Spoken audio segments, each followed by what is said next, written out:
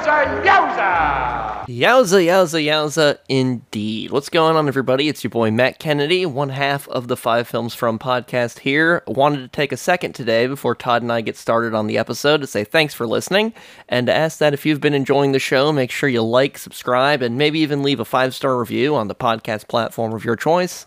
Doing that's going to really help us to connect with more movie-loving listeners just like you.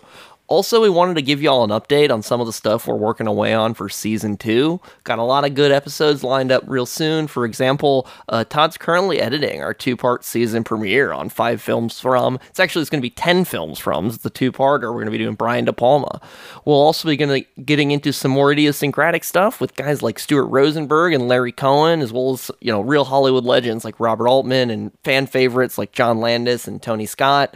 Again, be sure to subscribe so you can be among the first to hear all of our newest 5 films from content as soon as it drops. Totally. Lastly, if you're still listening, be sure to be on the lookout for our upcoming Patreon feed. We'll be offering all kinds of bonus episodes, things like double features, commentary tracks, etc.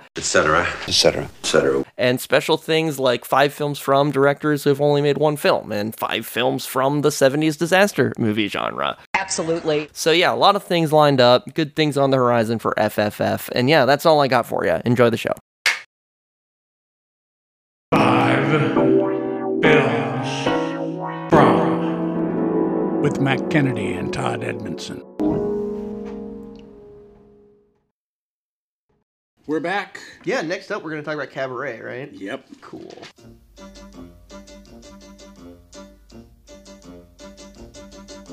Willkommen, bienvenue, welcome.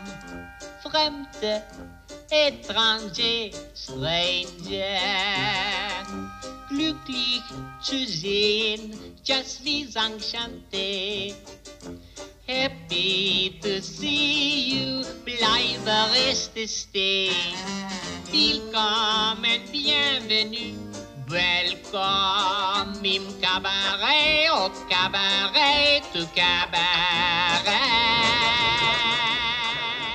Cabaret really put Fosse on the map, for sure. Because he won the Oscar for this movie, best director. The movie won a lot of Oscars. Yeah. Same year as The Godfather, which Godfather won Best Picture, but Cabaret basically won everything else. Which is kind of an interesting fact. And you can see why. I mean, it's a good turn by everybody, and it's a really good story, and it's not as much a musical as Sweet Charity, which is like a stage show, basically. Cabaret, I think, was a stage show. Yeah, it was. Absolutely was. But the way he translated it to film, he really became a filmmaker. This one. Bob Fosse wasn't involved in the movie Chicago, but obviously he was involved in the musical Chicago. But right. The movie Chicago has a similar sort of only a musical because like the musical numbers are in a character's mind in that movie. Whereas in here, the musical numbers are on stage at the club. It's not like in Sweet Charity where they'd just be like in the park and a fucking musical number is happening. Right, and you just suddenly start singing. It's a different kind of like sort of way of staging it to make it more filmic, if that makes sense. That makes sense. Really? Why does that make sense? The movie, what are we going to say about it's set in Berlin, pre-Nazi. The Nazis are just starting to kind of show up. Mostly they're guys on the street handing out pamphlets. It's 1931. Right. So pretty early on, the Weimar government, right? So, exactly. And the movie in the background is depicting kind of Nazis sort of showing up everywhere. Making inroads into a very frightening scene, of course. We jump around so much. I know. But the scene where the girl at like an Oktoberfest kind of thing, she starts singing "Tomorrow Belongs to Me." I think it's a boy, a little kid, a little boy. Yeah, that's right. It's like this blonde little kid, and he looks like a real Hitler Youth kid. Very stereotypical. Oh, God. Yeah. The sun on the meadow is summery warm. The stag in the forest runs free, but gather together to greet the storm. Tomorrow belongs to me. garden is leafy and green. The Rhine gives its gold to the sea. But somewhere a glory awaits unseen. Tomorrow belongs to me. Very frightening, and it goes and it just builds and builds and builds, and all the young people are starting to sing, and it gets louder and louder, and more people are singing. And there's one old guy, notably there. Maybe he's Jewish, maybe he's just thoughtful, but there was one old guy in the crowd who was like just not about it. He was like looking not about it. I mean, he stood out so much from everybody else. Yeah, that really hit me. That scene really hit me. So that's the underbelly of this story. And Liza Minnelli is an American girl, and she's kooky and fun. Really establishes like the Liza Minnelli persona that we've come to know. Divine decadence. I think Shirley MacLaine's character in Sweet Charity could have been like that. Yeah, good call. Good call. But didn't quite get there. Yeah, and I mean, I like Shirley MacLaine a lot. We didn't make that clear. We're both fans of Shirley. Huge fans, yeah. She's a tremendous comedic actress, and this movie just didn't take advantage of it in the right way. And Liza has a lot more depth than you would ordinarily associate her with. I think she's really good in the movie. She won Best Actress. Also. So she was tremendous. And she's like, she works at this club, the Kit Kat Club, which Joel Grey is the MC of. He's unbelievably and great. All the things that are happening on stage, like that he's doing throughout the movie, are directly like a comment on the plot, right? They'll cut back and forth a lot of the time between him singing and something else happening. Yeah. Like and it really it meshes incredibly well. And one of his very early lines in the welcome, that song is Leave your troubles outside. Which is sort of these when you're in here, you're here to have fun. Outside, fuck that. And we're dealing with like these sort of carefree expatriate types who are just in Berlin to kind of have fun. While this and they're leaving their troubles behind while all this terrible shit is happening behind them. Yeah. It's real escapism. A lot of tits and ass and just tons of girls, and they're playing in the orchestra. Even the orchestra is beautiful. That's right. God, he's so He fantastic. also won an Oscar. Another one of the many in this film. And we talked about the editing as well, how it'll cut back and forth between his singing and the action. Oh, God, and the editing won an Oscar. This movie really swept it. It really deserved it, too. I love it. I think it's a great movie. And it just flows. She meets Michael York. Michael York as Brian Roberts. They end up living at the same building, right? Yeah, he's renting a room. He's an English teacher. Here it is, darling. Oh. What else do you need in a bedroom besides a bed? Pupils. I've got to give English lessons to pay the rent. Well, look, you can use my room for that. See? Practically a suite. Come on in. Yeah, she lives across the hall. Michael York is in there. That character is based more or less on Christopher Isherwood, who wrote the book I Am a Camera. Oh, okay. And that's what the movie is. There sort you of the go. story I Am of a Christopher Camera. Isherwood. Yeah. The gay stuff is kind of removed, or he's still kind of bisexual in this, I guess. So, he kind of comes out to Liza as gay because Liza's really hitting on him. I mean, Michael York's a gorgeous man, and he's like, he's ambivalent about it. He's almost presented in the beginning as entirely asexual, right? He's not into anybody, right? But they develop this relationship, friends, And Sally's always going on about her father and how her father is like, he dotes on me and always Oh, I'll say, darling, he's practically an ambassador. and telling all these sort of crazy stories. And then when he finally is supposed to come to Berlin to meet her, he just doesn't show up. And then there's a scene between Sally and Sally's Liza's character and Brian, Michael York's character, where they kind of she shares this situation and how vulnerable she's being, heartbreaking, and then from there they actually do end up developing a sexual relationship after that scene. And he says, obviously, those three girls were just the wrong three girls. Yeah. And they have another friend who's this rich playboy who comes in and sort of shows them a great time. Yeah, he comes into the club and he kind of is he's very flashy. Sally just kind of, and it's sort of like the dance hall girls in Sweet Charity. They're looking for the hey big spender. They're automatically gravitate toward the guy with the money. 100%. And he's a handsome, I don't know. He's a German sort Austrian, of, he's a baron is what he is, right? He's some kind of like landed guy. He has a wife, but they have an understanding, and so Sally gets really enamored with him to Michael York's chagrin. And right. He keeps including Michael in these little trips, Hey, Max, can we go to the Bristol bar? Why not? Oh, wonderful. I'm dying to show off my new coat. I think I could do with a drink, too. Good. We'll make a night of it. Or why not a weekend? And that gets really convoluted. There's just a ton of drinking. And a lot of things happen between the three of them, and for the time, I think it was really kind of not shocking, but what's the word I'm looking for? It's like people transgressive. It really transcends the. It's a relationship movie that's trying to be that's just like this brutally honest situation where everything just kind of is not what it seems. Right. What's the scene where they're driving away with Maximilian? That's the right, and he talks about the Nazis. There's a dead guy in the road, and the Nazis are all kind of around. They beat him up and killed him. The Nazis are just a gang of stupid hooligans, but they do serve a purpose. Let them get rid of the communists. Later, we'll be able to control them. But who exactly is we? Germany, of course. That's what Michael York says. Yeah, good one. Yeah. I wish the Kaiser was back. Those days we had order.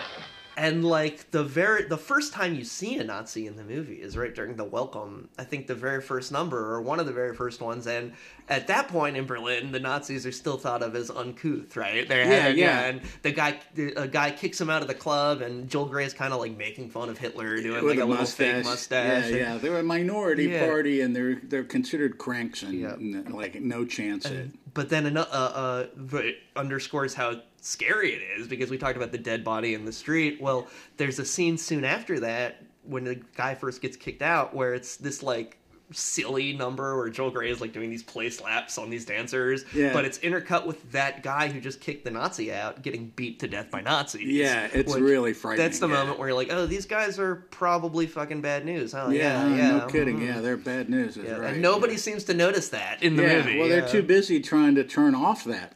Exactly. Like, leave your troubles behind. Leave your troubles outside. Yeah, exactly. Which to me seems like, I guess it's like we said a lot in the Hal Ashby episode, evergreen content. Like it seems like something that it was a German problem here, but it seems to me like a pretty recurring American problem as well. Every 20 years or so. Yeah, I'm afraid so. The brown shirts are always there. They're always out there. You just never know who's going to stir them up. Yeah, and So do we talk about the three-way relationship and where that ends up? Well, going? That ends up. You end up. Michael York had also been sort of in a sexual relationship with Maximilian. Oh, screw Maximilian! I do.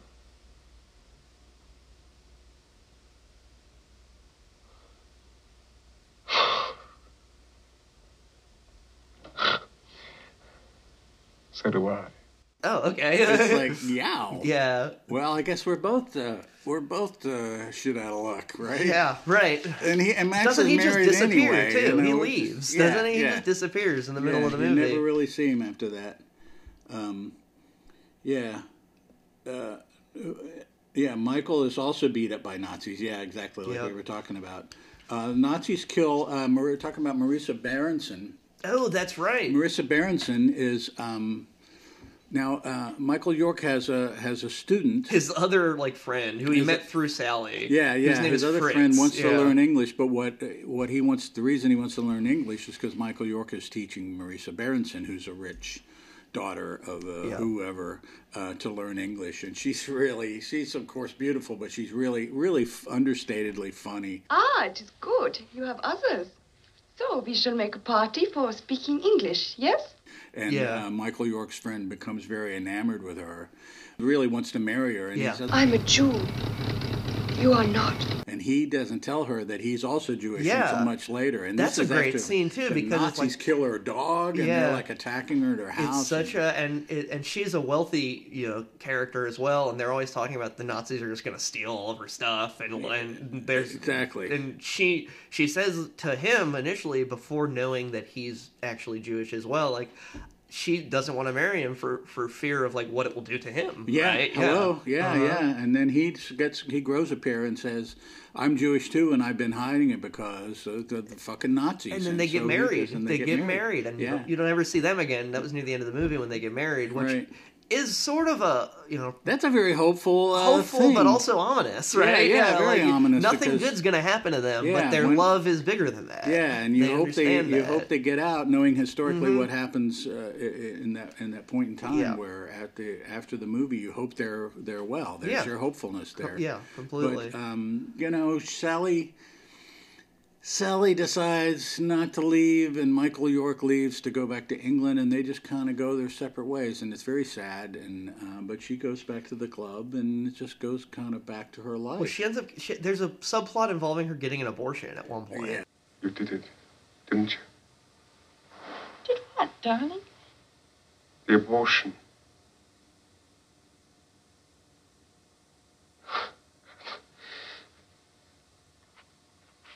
God's name. Why? And they were all three kind of in like a three-way relationship, right? It was all kind of intermingled. I got a feeling of The Landlord, where Bo Bridges gets his renter, gets the hair burner pregnant, and she has to tell Lou Gossett. That's he's similar. Like, how long have you been pregnant? So he knows he was in jail. Because he was in jail in that movie, yeah. So I think Sally, the idea was that it was Max's. Yeah, I think you're right.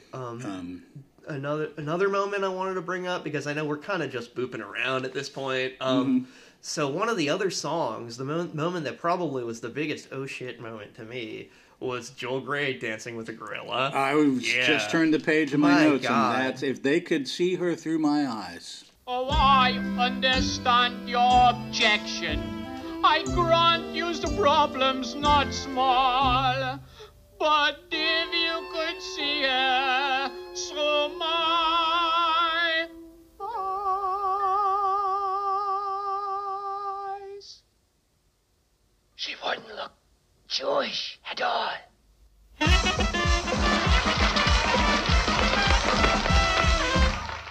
Very frightening. Yeah, that was, because the movie has a lot of these sort of antics and a lot of this silly kind of booping and bopping, like light dialogue to it. But unlike Sweet Charity, it doesn't feel like the movie is going in two different directions. It feels like that's all very deliberate to show the insular lives of these people. Exactly. And then in such a poignant way, that bubble is popped through just a single line from this song. In the allegory of I think she's beautiful, even though she's this hideous, creature in the eyes of Germany, the Nazis, I guess, or the Nazis. Germany, ultimately Germany. Right. Yeah. She wouldn't look Jewish at all. That shit was rough. It's really had. Life is a cabaret of Nazis. Life is a cabaret of Nazis. Yeah, that's right. Because that's at the very end. Yeah. Liza goes back to she has an abortion. Brian Michael York leaves. And she goes back and sings the song. What good is sitting alone in your room? Come hear the music play. Life is a cabaret, old chum. Come to the cabaret.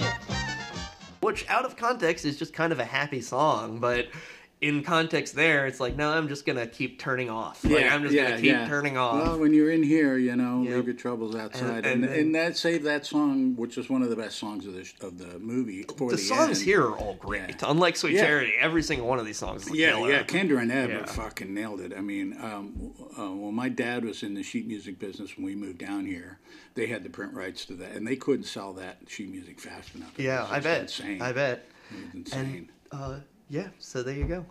Yeah, a brilliant movie, and it was Fosse's really first complete turn as a great director, great great, just editing the music. Yeah. A lot of, and very Fellini-esque too. A lot of that, the convoluted shooting through that mirror, that warped mirror thing. Yeah. A lot of that stuff. And a lot of very cool. He'll continue his Fellini tendencies in a lot of these other movies. Certainly, I think. Which is funny considering where Sweet Charity came from.